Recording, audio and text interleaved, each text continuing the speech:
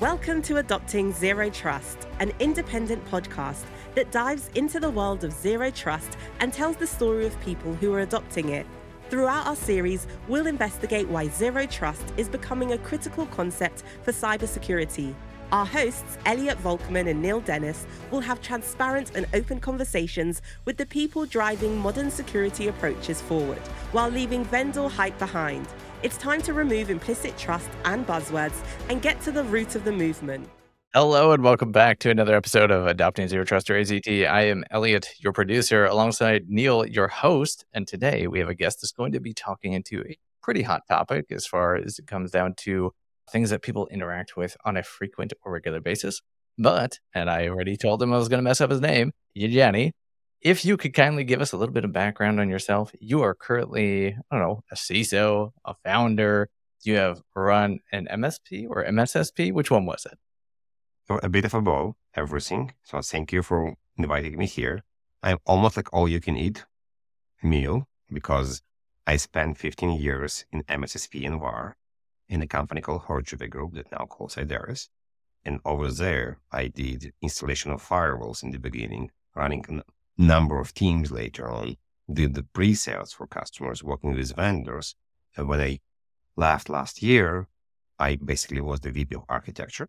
So right now, I'm doing several things myself. I have a consulting business where I mainly work with VARs, MSSPs, and some vendors. I have a podcast with a friend, actually 2 podcasts right now, Security Architecture Podcast and Cyber Inspiration. We did a cybersecurity conference earlier this year called Skiing and Snowboard Cybersecurity Conference with other folks, and we do another one next year as well with Tony. And what else I'm doing? I'm writing a book, but it's separate. I'm spending a lot of time on LinkedIn. And in general, I'm very involved in the vendor community, the cybersecurity vendor community. I speak with a lot of founders. I understand how stuff works because fundamentally I'm an architect as well. So this is important. And when I talk to customers and talk to people, I always want to approach the idea of connected infrastructure, connected architecture. Love it. So I guess the conference that you did, it wasn't just a write-off to go skiing and snowboarding with a bunch of tech folks? No, this actually was testing an idea. So the idea was, if we bring people that has 2 or more several passions, we just don't need to do anything. If any of you do scuba diving, there's a company called Maris, and they say just add water. So it's pretty much the same, just add beer and food. So we are testing in theory, but we wanted to make sure that is, if we bring cybersecurity people and we wanted people to communicate, to have a networking event that like cyber, like skiing or snowboarding, so we don't need to do a lot. They will communicate, that we don't need to think about how open the conversation, how to talk with this person, because it's very easy to say, oh, are you skiing? Are you snowboarding? And you will see, what is your favorite mountain? What do you do for cyber? Everybody wearing sport jackets. There is no issue with, oh, you have a Armani suit. You're probably a very important person. And as my buddy and my co-founder for the Ski and Snowboard Conference says, it's a perfect elevator pitch. We have not very big mountains here in Toronto. So you have 2 minutes when you're going up and somebody can pitch you on the idea of what they do. And if you don't like them, you just say, thank you very much. And you ski a different way. Or if you like them, you can continue skiing with them or snowboarding with them. And funny enough, we saw people standing on top of the mountain and talking cyber. So we went up and just continued talking about cyber. The idea was to test networking. It was really great. People connected. People loved it. People enjoyed sport activity and also business. So I was just making a quip. Brings a whole new way to the term elevator pitch. Up the slope. Yeah, so I was going to poke at Neil. So he helps out with is it Texas Cyber? Texas Cyber 7. Yes, sir. There you go. So maybe you can encourage them to add in a ultramarathon for us next year, and I will definitely go and show up for that. I think ultramarathon is a bit hard because you're not going to do a lot of networking. You're going to be running for a long time. So maybe add sprints, then you can actually talk between them. We do a lot of the walkings, not the runnings. So walk for cyber, basically. Walk and talk. Yeah, exactly. Much. No, it's fun stuff. No, that's good. That's cool. Conferences are hard, especially your own conference, speaking from experience. But yeah, that's good stuff. I like it. It's a lot of learning.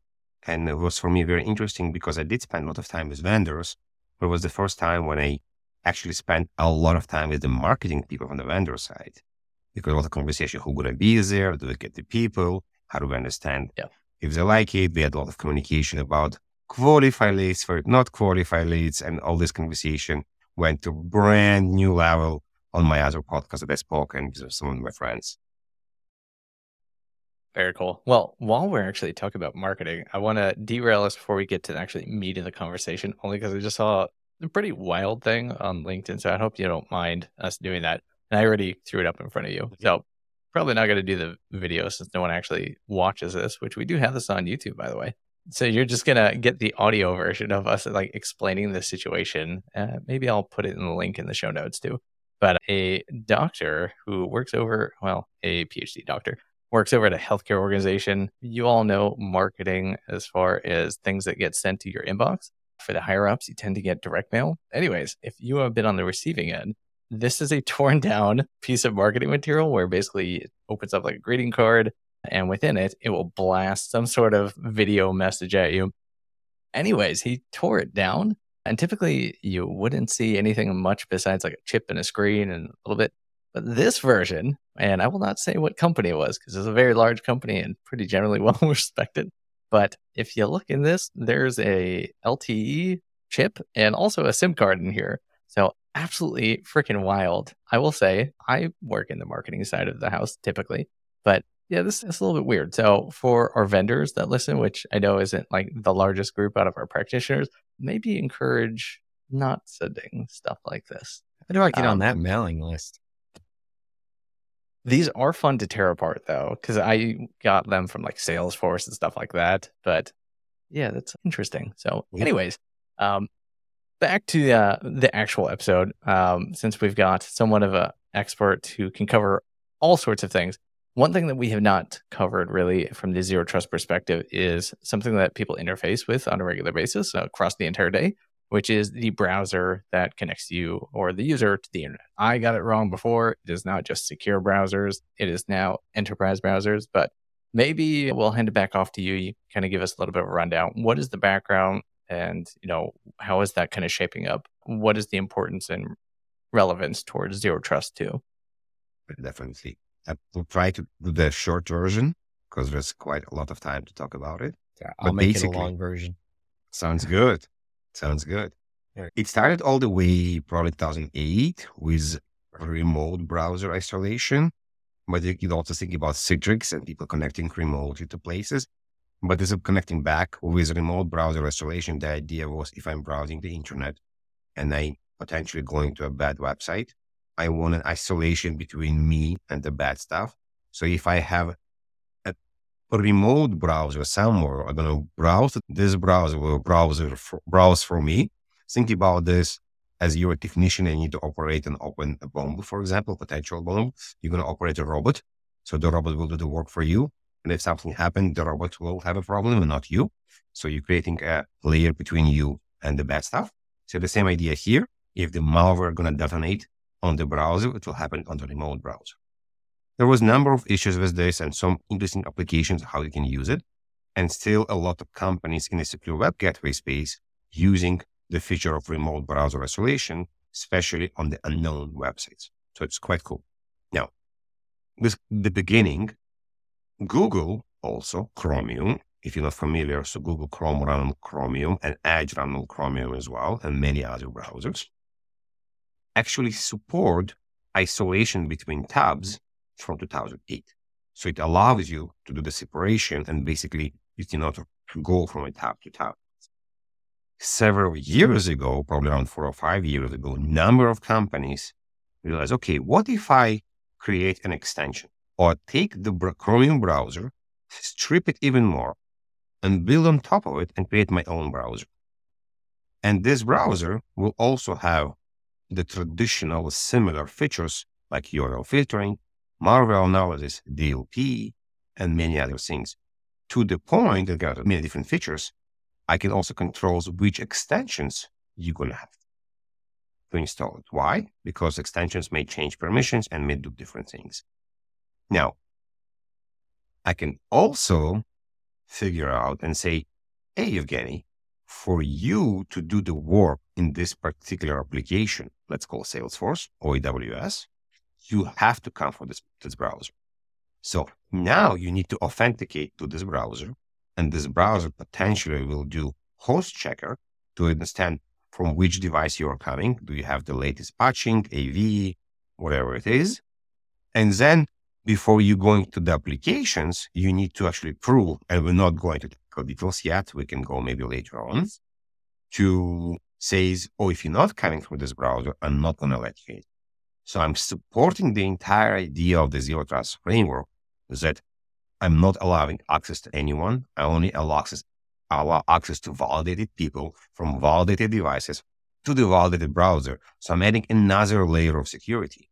And this technology potentially could be very interesting right now, not just to the internal users, but I think the first very logical application is if I need to have Elliot or Neil do part-time work for me, do I need to give them access, browser, laptop? How do I actually do this?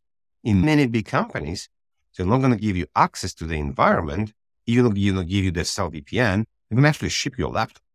Because as a laptop with standard image with all their tools, quite expensive. In this case, I say, okay, here's a browser. You can have to use this browser. And to kind of go deeper a bit, let's say Elliot want to download some documents that he saw very cool when he was working with his customer. So I can prevent data leakage, DLP, from Elliot to download the documents, or if you download the documents, they will be encrypted. So there are several multiple kind of ideas and features that we can use here that support enterprise security, zero trust, and general hygiene. Yeah, I'm going to dive in. Elliot's, I think, still computing. There's a lot of good little nuggets there for Elliot in my brain. But yeah, I think it's fun. We talk historically, so I'm going to take us back slightly. I remember the first, what did they call them back? You go back 2008, 2007, we had Firefox put out a sandbox browser or whatever, which was, I think, kind of the precursor to the way they ended up being in 2008 later. And so I love the evolution of this because as a guy who did a lot of open source research things in less desirable locations, being able to have these or have a virtualized environment or have a microcosm of what could be a virtualized browser environment just on my local box still and, mitigate certain passive risk is always good. And then moving that forward a little bit, the one thing I like to talk about personally, when we think about, I love your scenario where instead of shipping someone a laptop or an ISO to install whatever, they just tell them download this browser profile, right? And then all of your basic fundamentals for security for what they're going to access are loaded up in there, some kind of fingerprint, more or less, right? Attached to whatever their architecture is.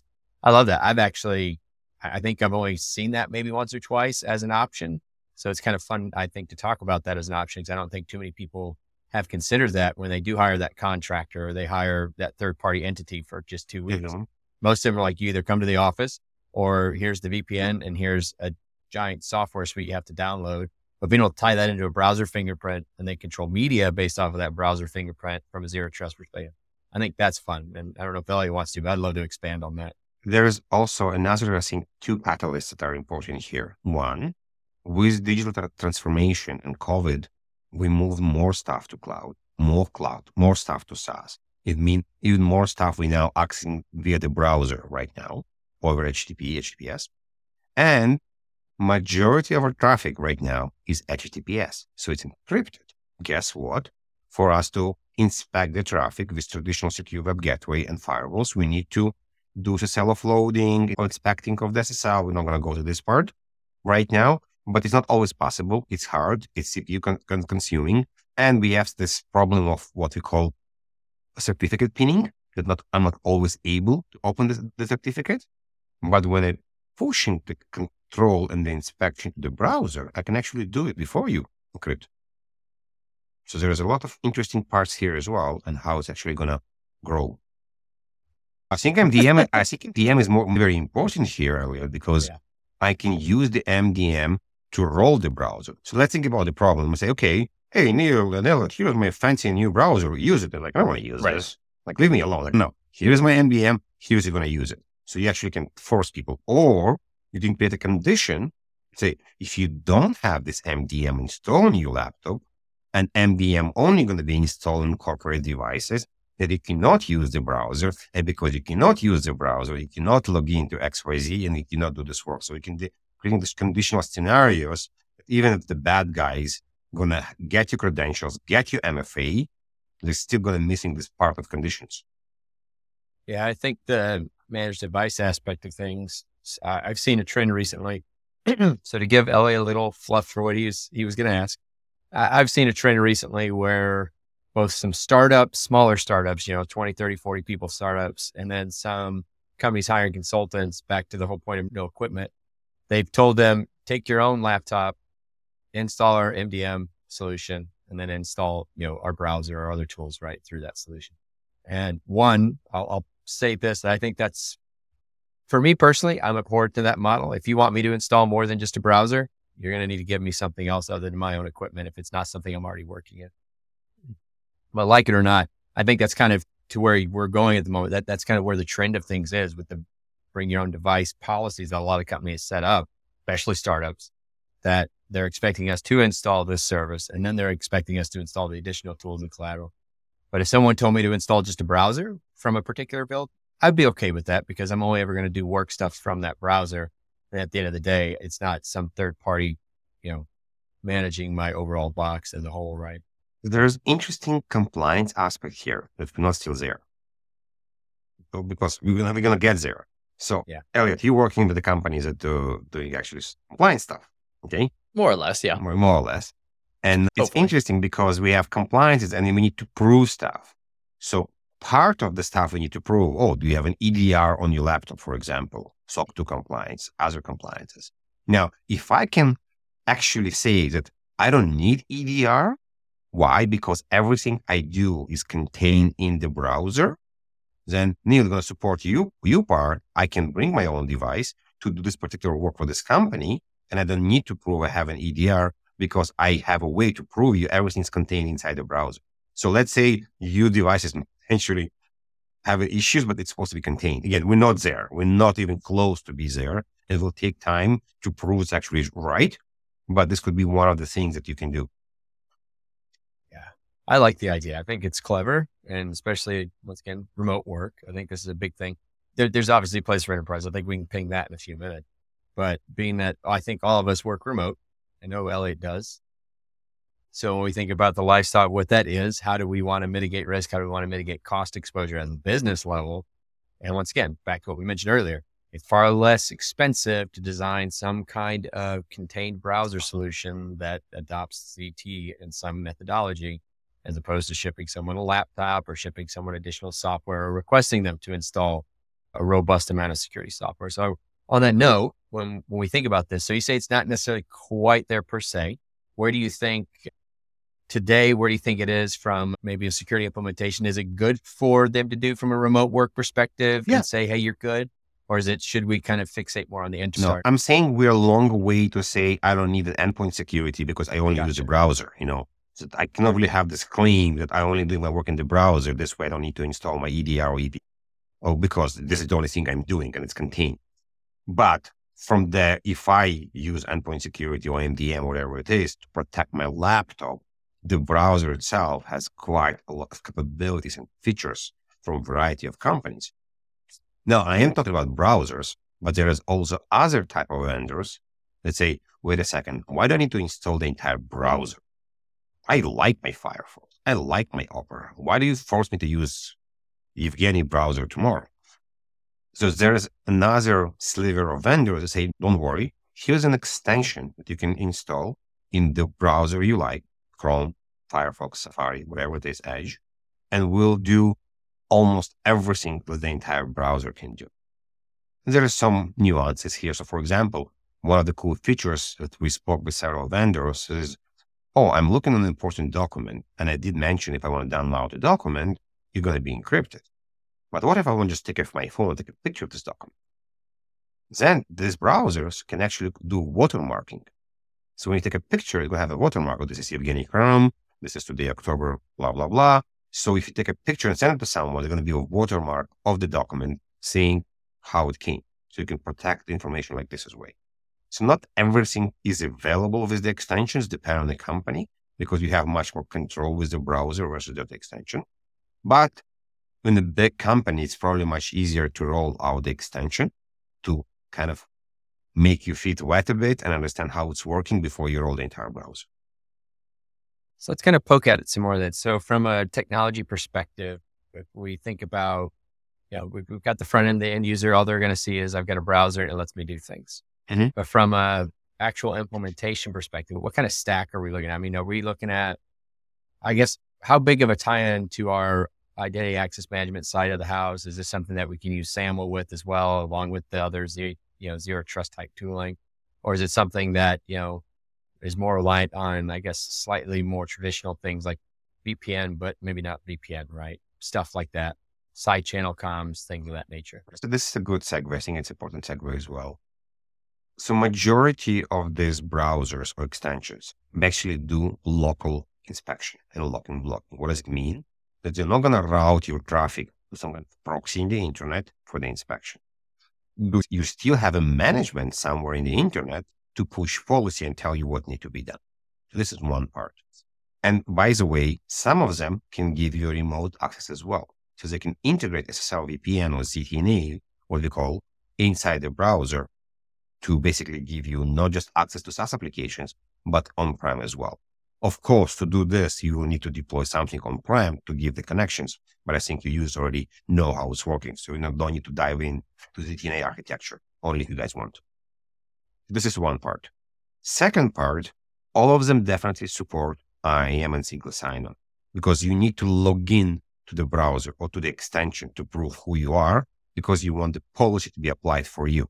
And the policy could be you cannot go to hacking sites, but you can go to news sites. And this is the application that you can log in. And this is the extension you can install and stuff like that. So all of them support local users, maybe only work for a very small company. And all of them going to support Okta, Azure MFA, Google, and many others. With interesting part that they can support the Azure MFA conditional access, Google Aware, and Okta, where you can actually create the layers of conditions, what you can do before you log in. But this part is related to your IAM part, not just the browsers. They do tie to IAM. Because if I'm logging to AWS and AWS authenticate me with Google, then the Google need to have the part of Google Aware, the conditional access that it will check from which browser you're coming. So there is some parts where there's no magic. You need some mechanisms that will actually do this interrogation to understand from where you're coming, what are you using. Yeah, that makes sense. In essence, the enterprise browser is, from a tooling perspective, it's a great extension to help one, either facilitate access controls at I wouldn't say granular, but at a level of, back to the contractor pieces, where they're the exceptions to the things for what's coming from a device management perspective. On the same flip side, if we tie this all back in, like on my corporate laptops, I think the last time I had a browser that was managed was obviously on the government side, and I haven't done that stuff for 8-9 years.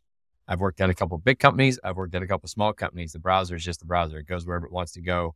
There's very little limitations, which is scary sometimes. So pushing that towards enterprise perspective, thinking what this means from zero trust and just another step in securing the environment, right? So we build our profiles, we build out, finance team should obviously only really be looking at finance stuff and spreadsheet probably, and not necessarily Splunk type things or whatever, stuff like that. So I think it's a really cool extension of the zero trust mentality to help put the right brackets around what the corporate environment should look like for those personas. Do you see this ever ballooning out of proportion from a profile perspective? Or you see, like you mentioned with Okta, it should just kind of become an innate process, right? That seem fair if you do the right setup? Yes, a couple of things. First of all, what's cool about the browser is that it's something we know how to use. It's a Chromium-based browser. It's going to have a different logo, but we don't need to learn and understand what's new. We just know this. And I also support the extensions we like and we use. If you use an extension for your passwords or for your Zoom, you can still use them. There was a limitation in some of the previous technologies as well. Second of all, it's if you think about the contractors, we used, I'm not going to ship your laptop, but you need this VPN, that VPN. So if you're doing part-time job, you may end up with 5, 6, 8 VPNs and each have issues with this one.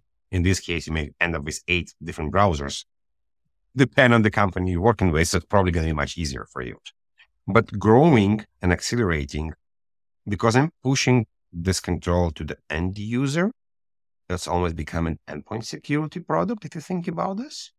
So I'm speculating right now. I don't know. But if I put my analyst hat, I think the EDR, EPP companies will want this to be part of the portfolios. One part.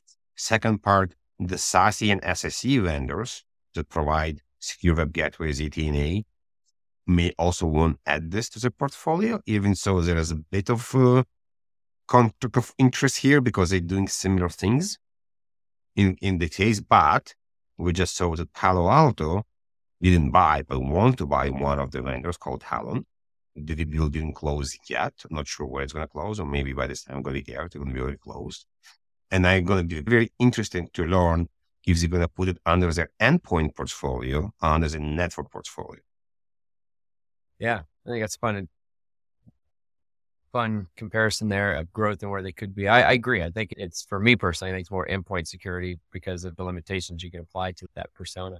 And obviously it's the endpoint. It's deployed down to the user, like you mentioned. So now I was thinking about this. I'm going to cut you off if I may. I was just thinking about this. We have Chromium devices. Think about this. We have laptops that basically run gigantic Chrome browser. Yeah. So this is a phone. So what's stopping us? And there was actually companies like Blue Coat in the past, if anybody remember the companies like this, were creating special packages for Chromium devices and many other companies as well. So what's stopping us to have a special device that basically run the enterprise browser version of it and give you all the URL filtering, everything you need?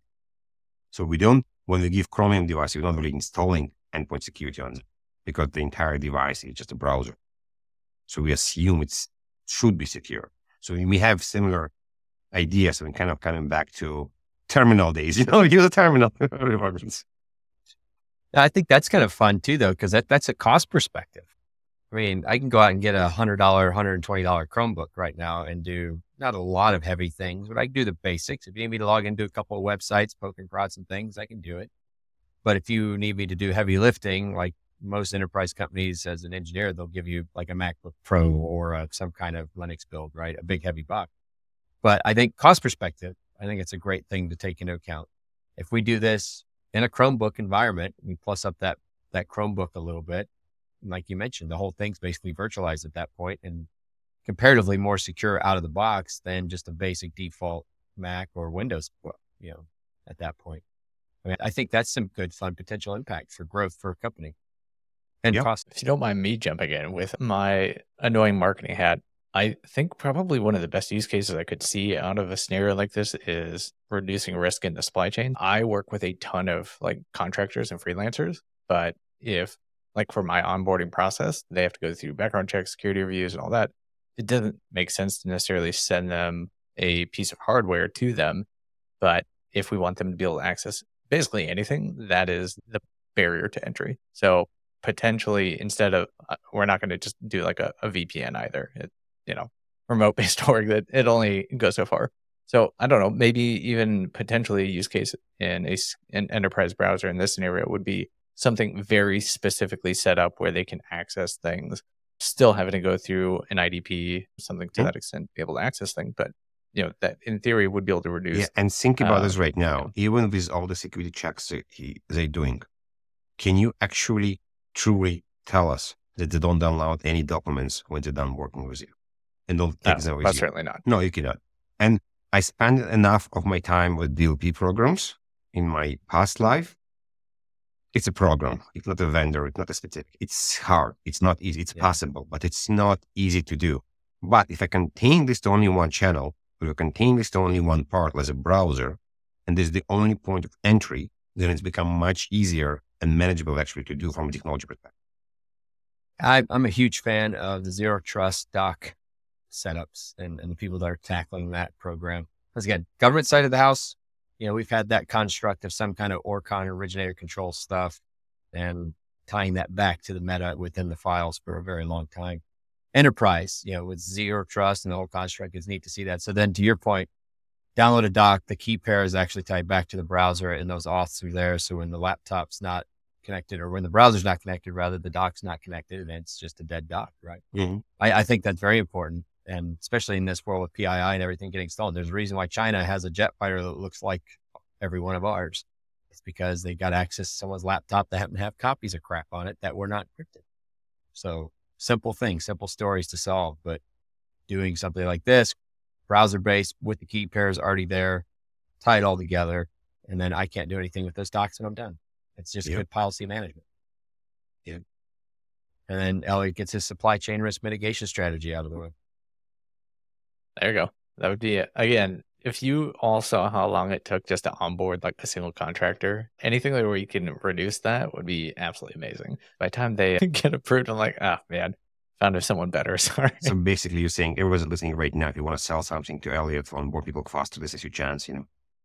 Yeah, that's exactly right. much. Especially while I'm on parental leave right now. I'm even more helpful. I had a vendor call me earlier. I was like, sorry, call me back in like 2 months. No, Alternate this is the excuse perfect given. time. Vendors always give you like free WS cards, whiskey, wines. You're like, guys, I need diapers. I need cream. I need that. You're like, I'm happy to have a call with you. Please make sure you have a nanny for me when I'm talking to you. Right. So yeah, That's pay for hilarious. a nanny and I will talk to anyone right now. I'm totally on board for that. oh, Hey, horrible I'll be right there now. in We're gonna give 4 ideas to hours. vendors. Bring it on, Yeah. Salesforce. Well, so being the guy who normally doesn't put us back on track, but putting us back on track, because I'm very curious about a question that I'm in the process of trying to remember because the nanny thing got me sideways. Supply welcome. chain. That's where I was going. Supply chain. So we think about this as an idea. So Elliot kind of touched on this. And I think, Jenny, I think this is a good thought flow too. When we think right now, most of the big corps are relatively speaking, compared to their supply chain, are relatively hardened comparatively, right? Mhm. There's always a way in, obviously. But we see, we had wonderful examples with SolarWinds and some other things for supply chain risk and needing to monitor. But if we take that down a scale and we look at someone like a Fortune 500 company or even a Fortune 2500 company, chances are they have 500, 600, 700 plus different supply chain things going on or more even, thousands in some cases, whether it's physical, digital, or whatever, right? But if you have these dedicated third parties that are having to come into your solution, or if you have these partnership arrangements where it's just as simple as communicating spreadsheets, that I think you as a large company owe it to yourself and the company you're working with to provide them some kind of secure methodology beyond just the basic emails and the basic logins, right? So yes, it may mean that these vendors have 100 freaking browsers because maybe they're working with that many. But a lot of times you've got that lower echelon in that key of 600 that maybe there's out of that, maybe 10% that they're only working with you and maybe 2 other people, right? So if you give them this secure browser modality and say, hey, use this to download our purchase orders or whatever they are, use this to interact and submit stuff to our doc repo this way. I think from a supply chain risk management perspective, yeah, it costs you, if you're using Okta and the browser and everything, maybe $100 a month for a Mhm. user for a device, give or take. This is just me guesstimating based off of Okta experiences, but $100 a month for one net new browser that's relatively more secure. The comms line's relatively more secure versus, $15 million brief because they got popped with your documents that then got exposed and then used against you, right? And don't Anyway, forget thoughts on that? Yeah. So I agree with you. Also, I have control of the documents, what's going everywhere. And if I ship you a laptop, I need to collect the laptop when you're done. If I ship you a laptop, I need to make sure it has all the tools. So I need to pay for the EDRs, MDMs, VPN, also on this laptop. If I don't need to ship you a laptop, but I need to give you the VPN, I still need to pay for the VPN. So it's $5, $10, $15 a month, whatever it is you're using, or maybe an MDM as well, as you mentioned. So I still need to pay cost for a contractor to do work for me, even so as I may be doing 2 hours a month or 5 hours a month or whatever it is a month.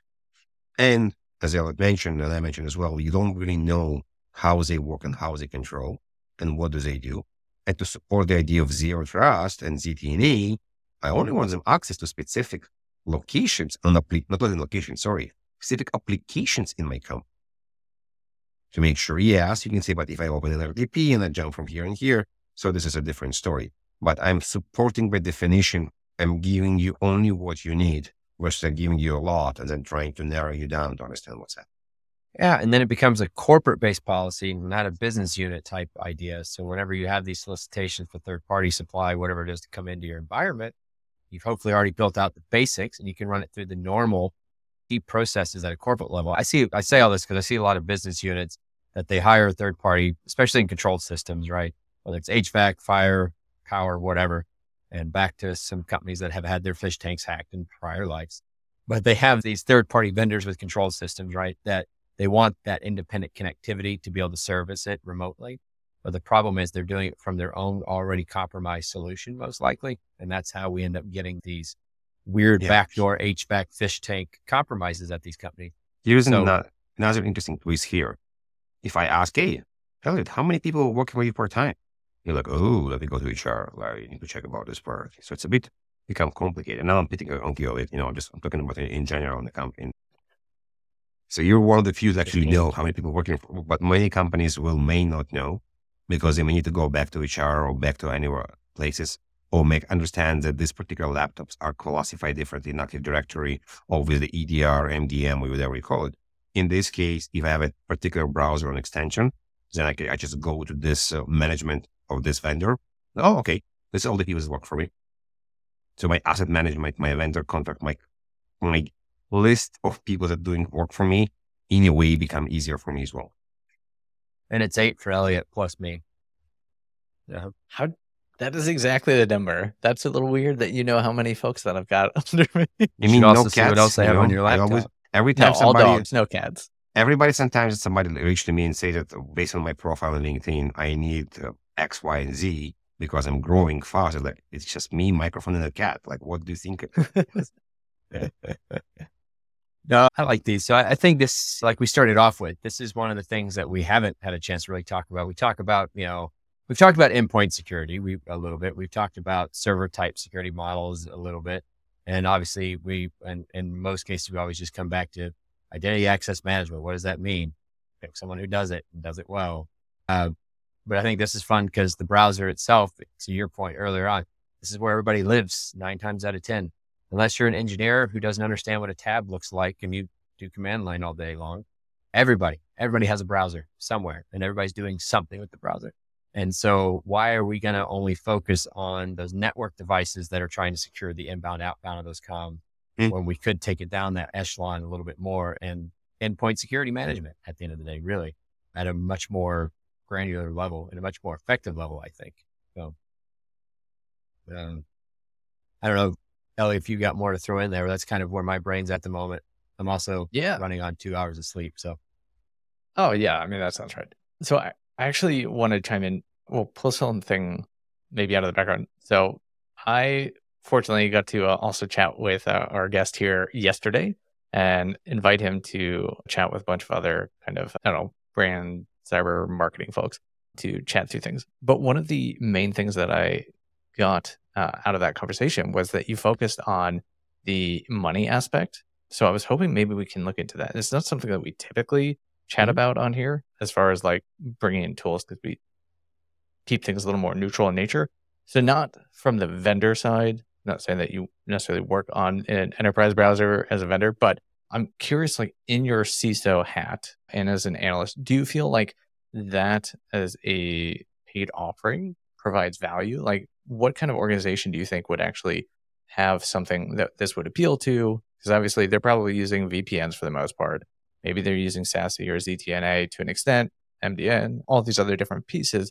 It does offer some consolidation, but where do you feel like this would fit? Like, is this like future state? We'll see maybe more of it as it gets refined. Or do you feel like organizations are probably like, you know what, this is a big enough issue, solves enough of our issues, maybe it consolidates. Like, what's your perspective there on the financial aspect? A couple of things.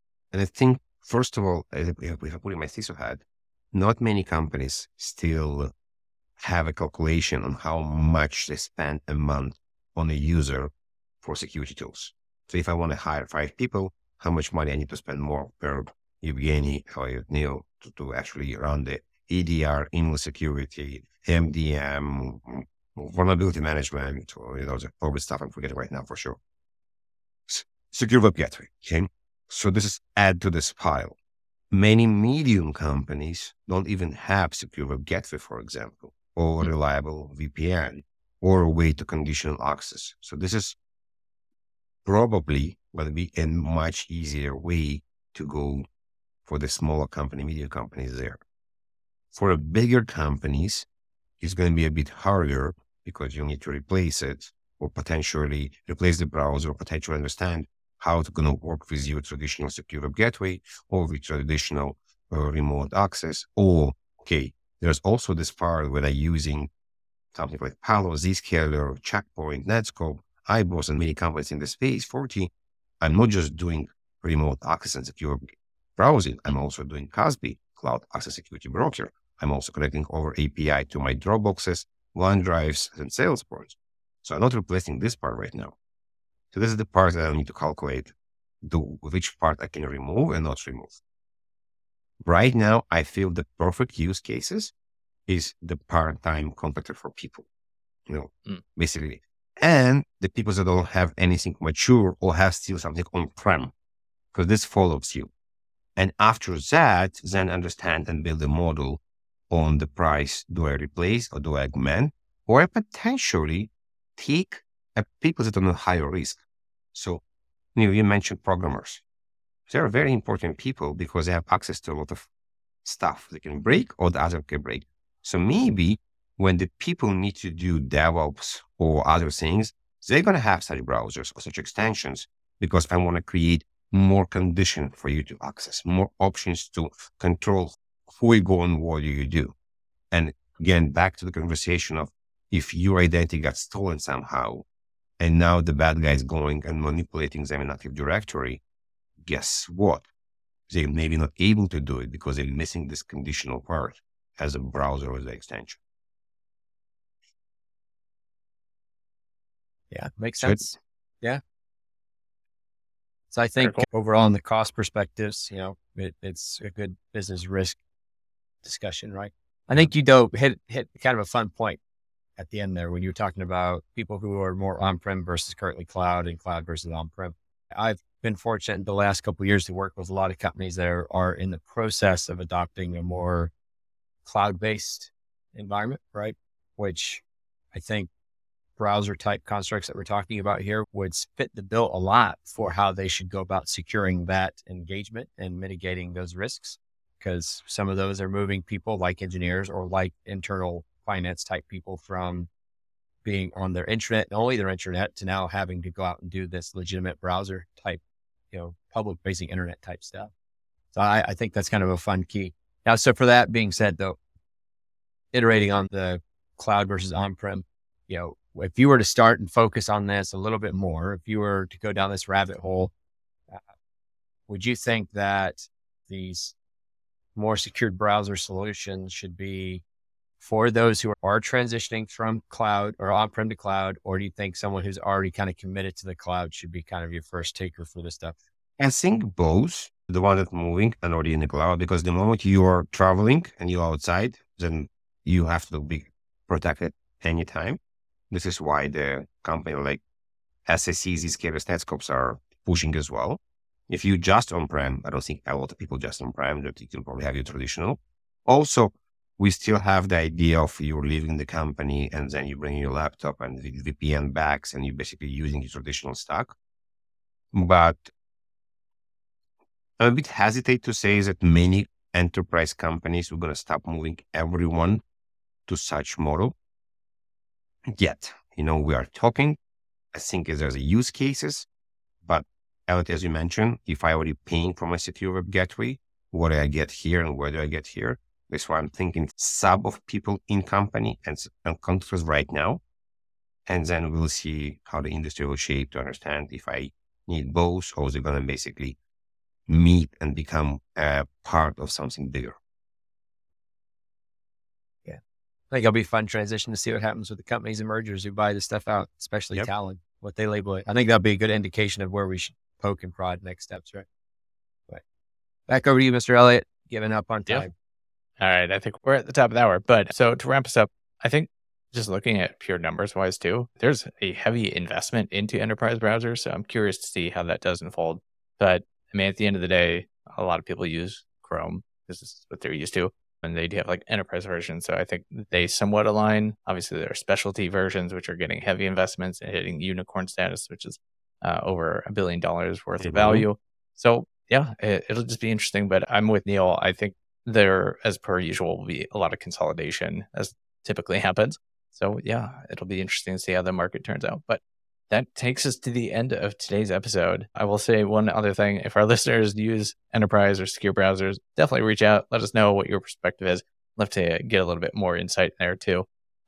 That said, Evgeny, thank you so much for joining us. Always appreciate bugging you on LinkedIn and the rest of the spots. Can you give a shout out to where people can listen to your 2 different podcasts as well? So Security Architecture Podcast is the place to find both of the podcasts, Cyber Inspiration Role under Security Architecture. And if you find me, it's LinkedIn, Evgeny Karam. Thanks God there's not too many Evgenys on the LinkedIn, so you'll be able to find them quite easy. EVGENIY, KHARAM. Thank you very much. It was a lot of fun. Thank you so much again. We really appreciate it. Thank you for joining AZT, an independent series. Your hosts have been Elliot Volkman and Neil Dennis. To learn more about Zero Trust, go to adoptingzerotrust.com, subscribe to our newsletter, or join our Slack community. Viewpoints expressed during the show do not reflect the brands, employers, or companies of our hosts, guests, or potential sponsors.